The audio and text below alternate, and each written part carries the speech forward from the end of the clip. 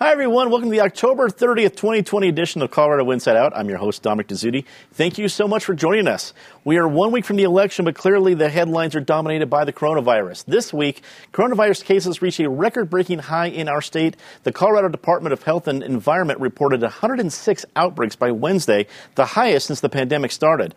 Denver and other high-risk counties have reinstated limits on social gatherings, and some have reduced capacity limits at restaurants. Meanwhile, Governor Polis signed an executive order granting a one-time payment of $375 to unemployed residents making less than $52,000 a year. Patty Calhoun from Westward, we start with you. We're getting warnings, and we're already seeing examples of more restrictions. Do you think more are coming from government officials? Well, we're seeing it around the country right now because there is no place that is not experiencing these upticks. In Colorado, it's been interesting to watch Jared Polis playing it by the numbers, and you've got the dial, and you have the different numbers you have to hit to move up or down that dial with the safer at home, the coming closer to stay-at-home orders. Denver moved up the dial this week because of bad numbers in a variety of areas. What that means is our businesses that are already struggling are struggling more. I think it's a greater good to tamp down the spread of the virus right now, but it means if you like restaurants, go get takeout. If you're not comfortable being one of the 25% of the population, their normal capacity that's allowed to be there, help the businesses all you can while you can, but also be careful. Wear your mask. Be in smaller gatherings, masked, don't hang out in a small crowded area. It's just really tough. We don't want it to get any worse. And it's not, all you have to do is pay attention to the first responders, the health officials. This is not a hoax. It is not going to end November 4th, although wouldn't we be happy if it did? David Kopel from the Independence Institute and DU Law School. A lot of angles on this one. I guess one of the ones that popped in my mind, since we talked a lot about Constitution stuff on this show with you, is this came down from Governor Polis as an executive order of suddenly money going out to people. It's a significant amount of money. I didn't realize he had that kind of authority, or if this was part of emergency orders, whatever it is. Lots of angles to take. Take your pick, but I'm interested in your thoughts on that. I was initially skeptical, too, because a lot of what he's done, some of it has been already found unconstitutional, like the discrimination against churches we talked about last week. And as you say, the normal expectation in an Anglo-American democracy is the power of the purse is the hands of the broadest branch, the legislature. So where does he get the power to go give grants to people? Well, so here's what our Constitution says, Article 5, Section 33. No monies in the state treasury shall be dispersed therefrom by the treasurer except upon appropriation made by law.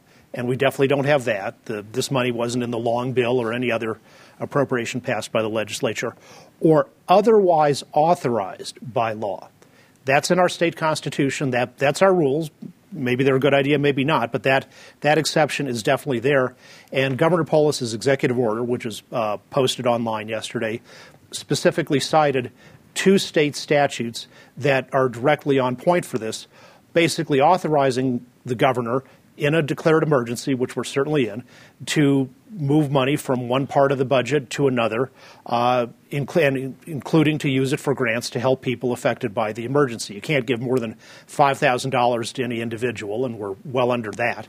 So unlike a lot of what he's done, which is sort of just based on vague inferences from general emergency powers, this is action based on quite specific legal authorization by the legislature, so it is, in a legal sense, 100% kosher. And it's also kind of good news to know that when you start going through the state government's couches and the leftover purses, you can find about $150 million in there for this purpose. So that's an indication the budget is in better shape than might have been feared. Eric Sonman, political analyst and a columnist at Colorado Politics. We go to you next. Eric, there's, as we said, a lot of angles of this one. We're seeing counties making more and more restrictions, but all kinds of different shapes, whether it be Denver, Jefferson County talked about sports fans of who can go to a high school or an adult league game. There's no fans anymore. A lot of different things. Should we be seeing probably more from the state, or is this appropriate at the county level? Well, I think we're going to see more from all branches of government, and it's probably going to be sooner rather than later. We're not even to November yet. That's 2 days away. And yet, as Patty rightly indicated, these numbers are spiking up, and they are spiking up dramatically. I think what so many public officials are worried about is that there's an exhaustion level setting in with the body politic, with people, residents, citizens across the state. Back in March when all this started, it was new, it was scary, it was threatening, but mainly it was new, and everyone sort of psyched up to do what was necessary, if not everyone, at least many people. I think there's a worry about compliance this second or third time around. There's a worry about just how much investment there will be and what kind of enforcement will be necessary. To David's point, I appreciate that because I had the same questions that you, Dominic, and others did about where Governor Polis found this particular authority or jurisdiction. I think it is good news for these people who are obviously struggling. $375 will only go so far, but it is certainly better than nothing. Although it strikes me as a little curious that he did it this week before the election, although obviously so many people have already voted. But the notion that if the state has $168 million lying around couch cushions and whatever, I think some voters might look at that and say, well, then maybe we can reduce that income tax by 0.08 of a point, or maybe we can do this, that, or the other if the state really has that money and is not quite in the crisis as advertised. Also joining us remotely, Joey Bunch, Deputy Managing Editor at Colorado Politics. Joey, you're a guy in the political reporting field. What do you make of what we saw from Governor Polis and probably other officials across the state this week regarding the virus? Well, it was an act of kindness, but it was also an act of politics. This was announced 6 days before an election where, Governor Polis and Democrats can portray Senate Republicans as the evildoers who couldn't, or the incompetents who couldn't pass a relief package in Congress. But, you raise a good point, Eric. It also reminds people that Colorado seems to have money when they want to find money. So, this is a twofer, maybe a threefer. But, if this is a hoax, as Patty mentioned, if this is a media conspiracy hoax, then finally the media was able to pull something together, because I got news for you that the media couldn't conspire to make a bologna sandwich. And, but I'm not, Don Jr. said on Fox News yesterday that hardly anybody dies from this anymore on a day that 1,000 people died. I mean, we're still in this. One of my best friends in the world, Johnny Miller, my portfolio manager, is in a hospital, and he may not live through the weekend. He's on a ventilator. So, yes, Don Jr., people still die from this. And, I'm one of those people that with my heart, if I get this, it's a death sentence. So to people who won't wear masks and yap about their liberty, I got to tell you, folks, you look a lot different sitting where I'm sitting. Joe, you make some fantastic points, very poignant points about your friend and not only your own condition. But for folks wondering why we get excited about having Joey Bunch on the show, when you have a sentence like, the media couldn't conspire to make a bologna sandwich, you just don't get that from somebody else, just exactly like Joey Bunch. Good comment. Let's get to the election. More than half of Colorado's registered voters have turned in their ballots already. Unaffiliated voters now hold a slight majority of votes cast, but Democrats retain a strong lead over Republicans. A recent breakdown showed that as of Thursday morning, 59% of registered Democrats have voted, 49% of Republicans have voted, and 45% of unaffiliated voters. David, I realize that we're still 5 days out, but are we seeing basically a lackluster turnout among Republicans in Colorado this year? No, not necessarily, and I think nationally turnout's going to be very strong. This has a good chance of setting a record for presidential election turnout. And that's one of the reasons to be cautious about trying to make extrapolations and interpretations from early things. I'm not saying don't do it if you want to have your fun, but certainly what Trump is trying to do is there are a lot of demographically pro-Trump people, many tens of millions who didn't vote in the last election, and if the Republicans get them out, who knows what might happen. All these pre-election things, if this trend and that trend, it reminds, there was a long time when people said, as Maine goes, so goes the nation, because Maine had early voting for state offices in September. And usually if whatever party won the governorship of Maine would win the presidential election that year in November. And then in 1936, Maine elected a Republican. It was a good Republican year in Maine, and so people were thinking the Republicans really have a good chance in challenging FDR. Well, as it turned out, Maine went Republican, and then in November, Vermont went Republican, and that was it. So the saying changed from as Maine goes, so goes Vermont. So it's hard to predict things in advance. I will make one prediction. If Trump surprises many of us, including me, and wins, we'll have more riots starting on Wednesday in Denver. The Denver Police Department's already preparing for that, as are departments all over. So we're already a country like Venezuela, Nicaragua, Weimar Republic, in Germany, where if one side doesn't win the election, they go out and riot. Eric, we go to you next. We're 5 days out, but these trends have not dramatically changed. The only voting area that has really seemed to catch up in votes cast is unaffiliated. Republicans still seems to be lacking. And even a George Will article earlier this week talked about how the demographics over the last 4 years, age-wise, have changed quite a bit. So when you're looking at voter turnout so far, and again, we still have 5 days, what are you seeing? Well, I'm seeing much, and more, far more than we can cover in a brief answer. I think this year, on top of being known for everything else that this year is going to be remembered for, be known for a couple things electorally. One is very, very large, bordering on massive turnout. 4 years ago, there were 129 million votes cast nationally between Hillary Clinton and Donald Trump. There were about 6 million for other candidates, so call it 135 million.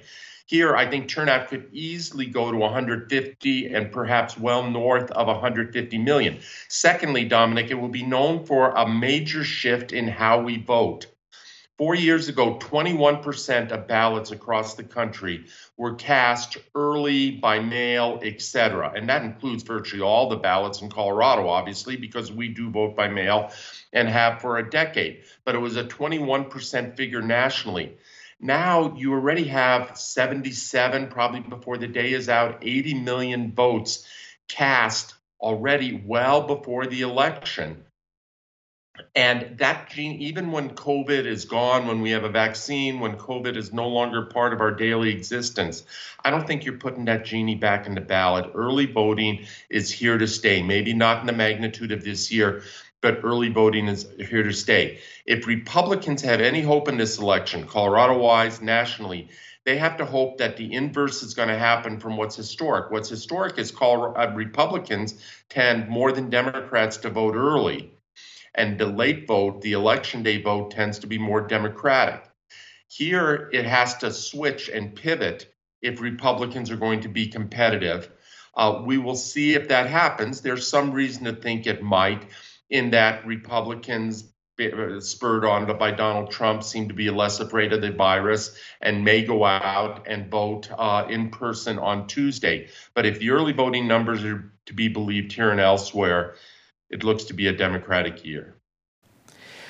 Joey, we've seen a lot of people, I think, from the experience of 2016, not wanting to make any bets. Now, hey, everyone hedging any sort of prediction just because of how many folks were proved wrong 4 years ago. But numbers are numbers. From what you've seen from the early turnout, what are you seeing, or what are other people commenting in the political coverage you're seeing?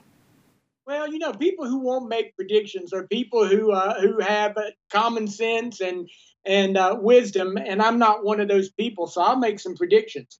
The Democrats in 2020 feel like the Republicans in 2016 to me, because I'm a big believer in mojo. When you got mojo in an election, there's just mojo, and the Democrats got mojo Biden this year.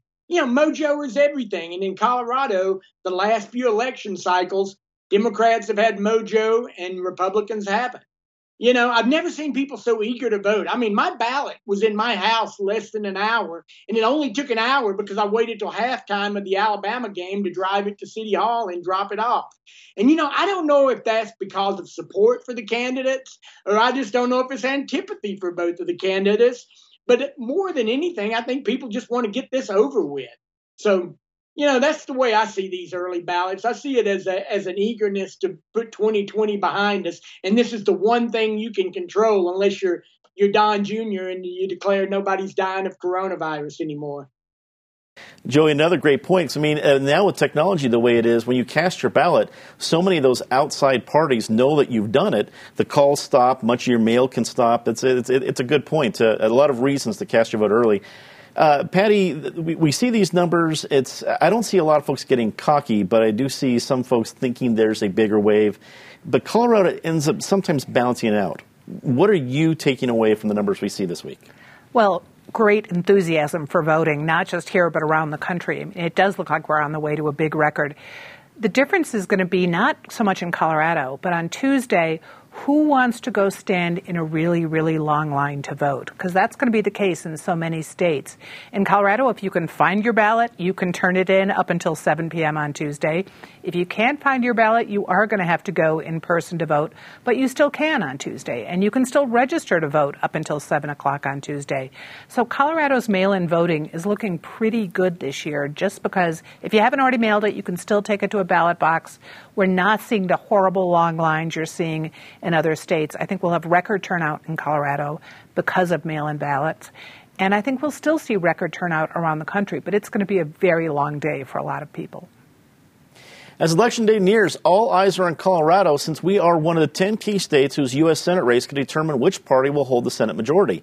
However, the tightest federal race in Colorado may be in the 3rd Congressional District between Republican Lauren Boebert and Democrat Dianne Mitz-Bush, which is currently in a dead heat. Eric, we go to you first in this one. We've been talking about the U.S. Senate race since, I think, this time last year.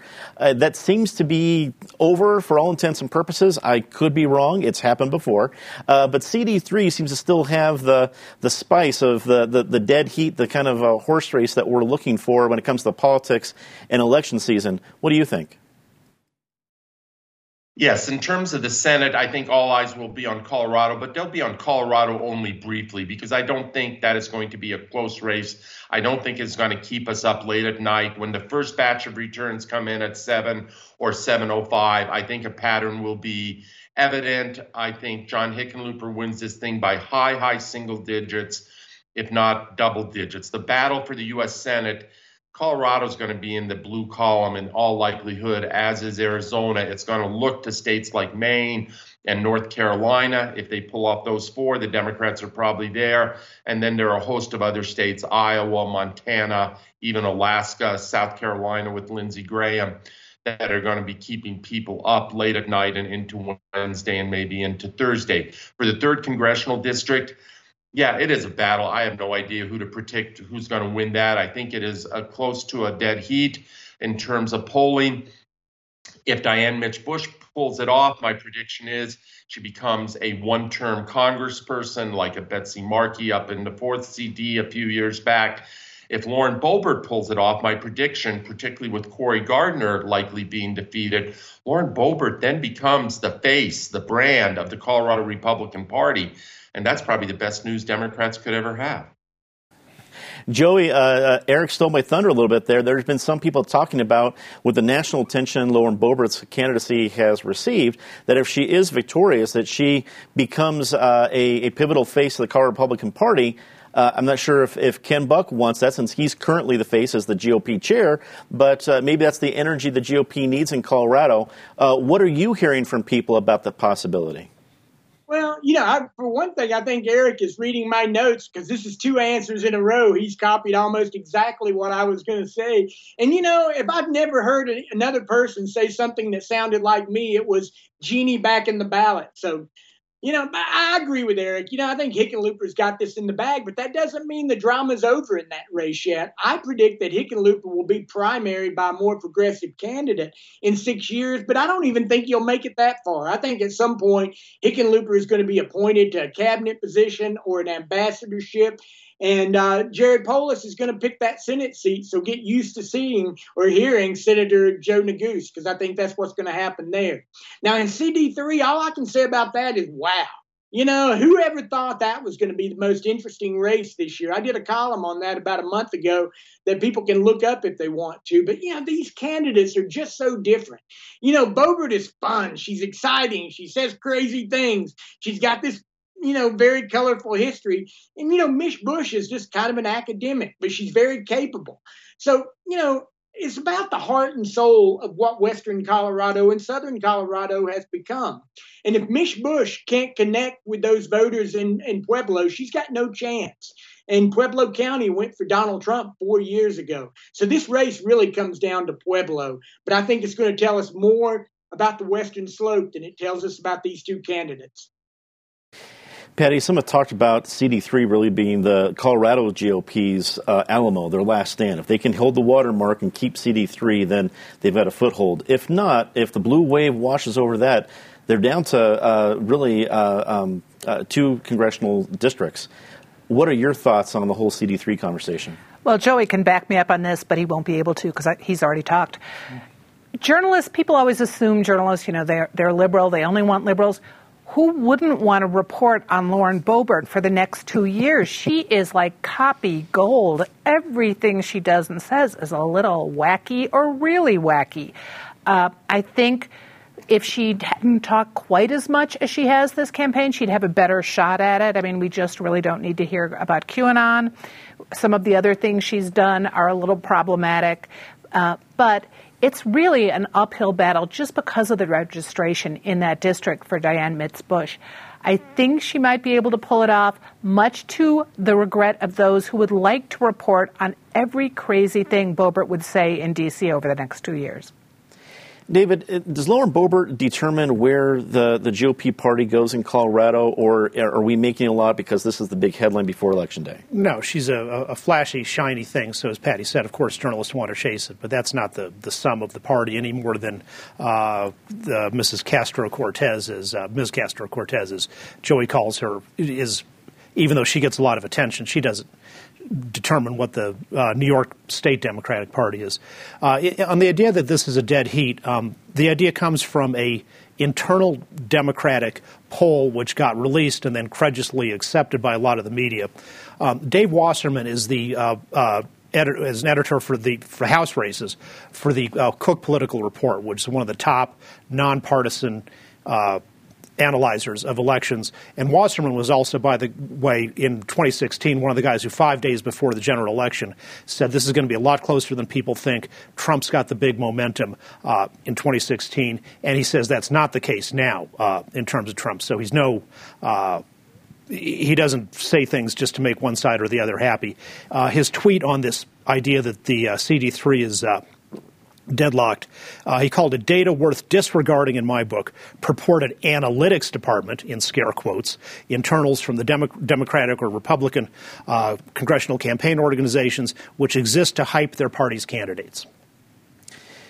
Well, it is time for our very, very part of the show, Disgrace of the Week. As always, Ms. Cahoon, please start us off. I love the more media voices, the better, whether they're for Boebert or Mitz-Bush or just in general reporting on stories. But I have to say the Denver Gazette's endorsement of Trump, which was also in the Colorado Springs Gazette, went a little too far when they equated Trump to Winston Churchill. David. If Donald Trump loses on Tuesday, which is what I expect will happen, the most important, he'll be blaming lots and lots of people other than himself. But in this case, will be really the sole one to blame. Back in March of 2016, during the primaries, he held a press conference where he showed off all of the Trump-branded goods, Trump steak, Trump wine, all of these things. And he was asked, can you act presidential? And he said, sure, I can, and essentially when I want to. And it turns out when he wants to, he can. And he's given a lot of good presidential-level speeches. But the problem is usually he doesn't want to. Usually he behaves like a cruel, narcissistic, lazy jerk. And a lot of people have just gotten tired of that. So when he's rejected, I don't think the platforms or what Republicans stand for is being rejected, but I think it will be an overwhelming rejection of him as a human being. Eric, we go to you next.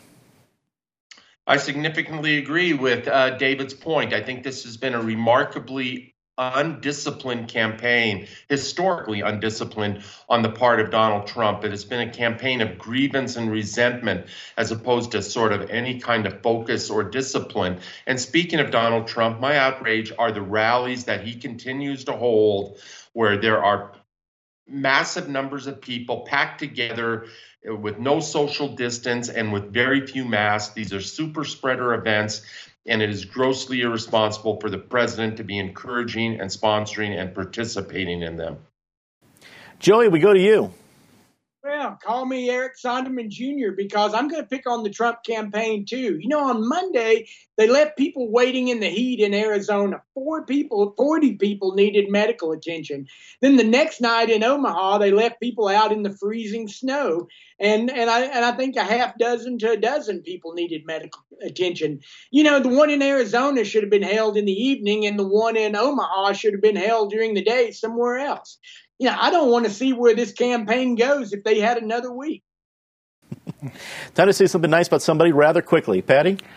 Thanks to Mother Nature for the snow, but especially Colorado's firefighters. When you want to see performance of duty, these people were gracious, they were good-humored, they left notes, they did a fabulous job. You're here. David? No matter what happens on Election Day, the tax, some of them Chinese-funded, on our American form of government are going to continue. Attacks on freedom of speech and freedom of thought. Our republic is in very grave danger. And I guess the nice thing is there are still some people who care about saving our constitutional republic, and maybe will succeed. Eric?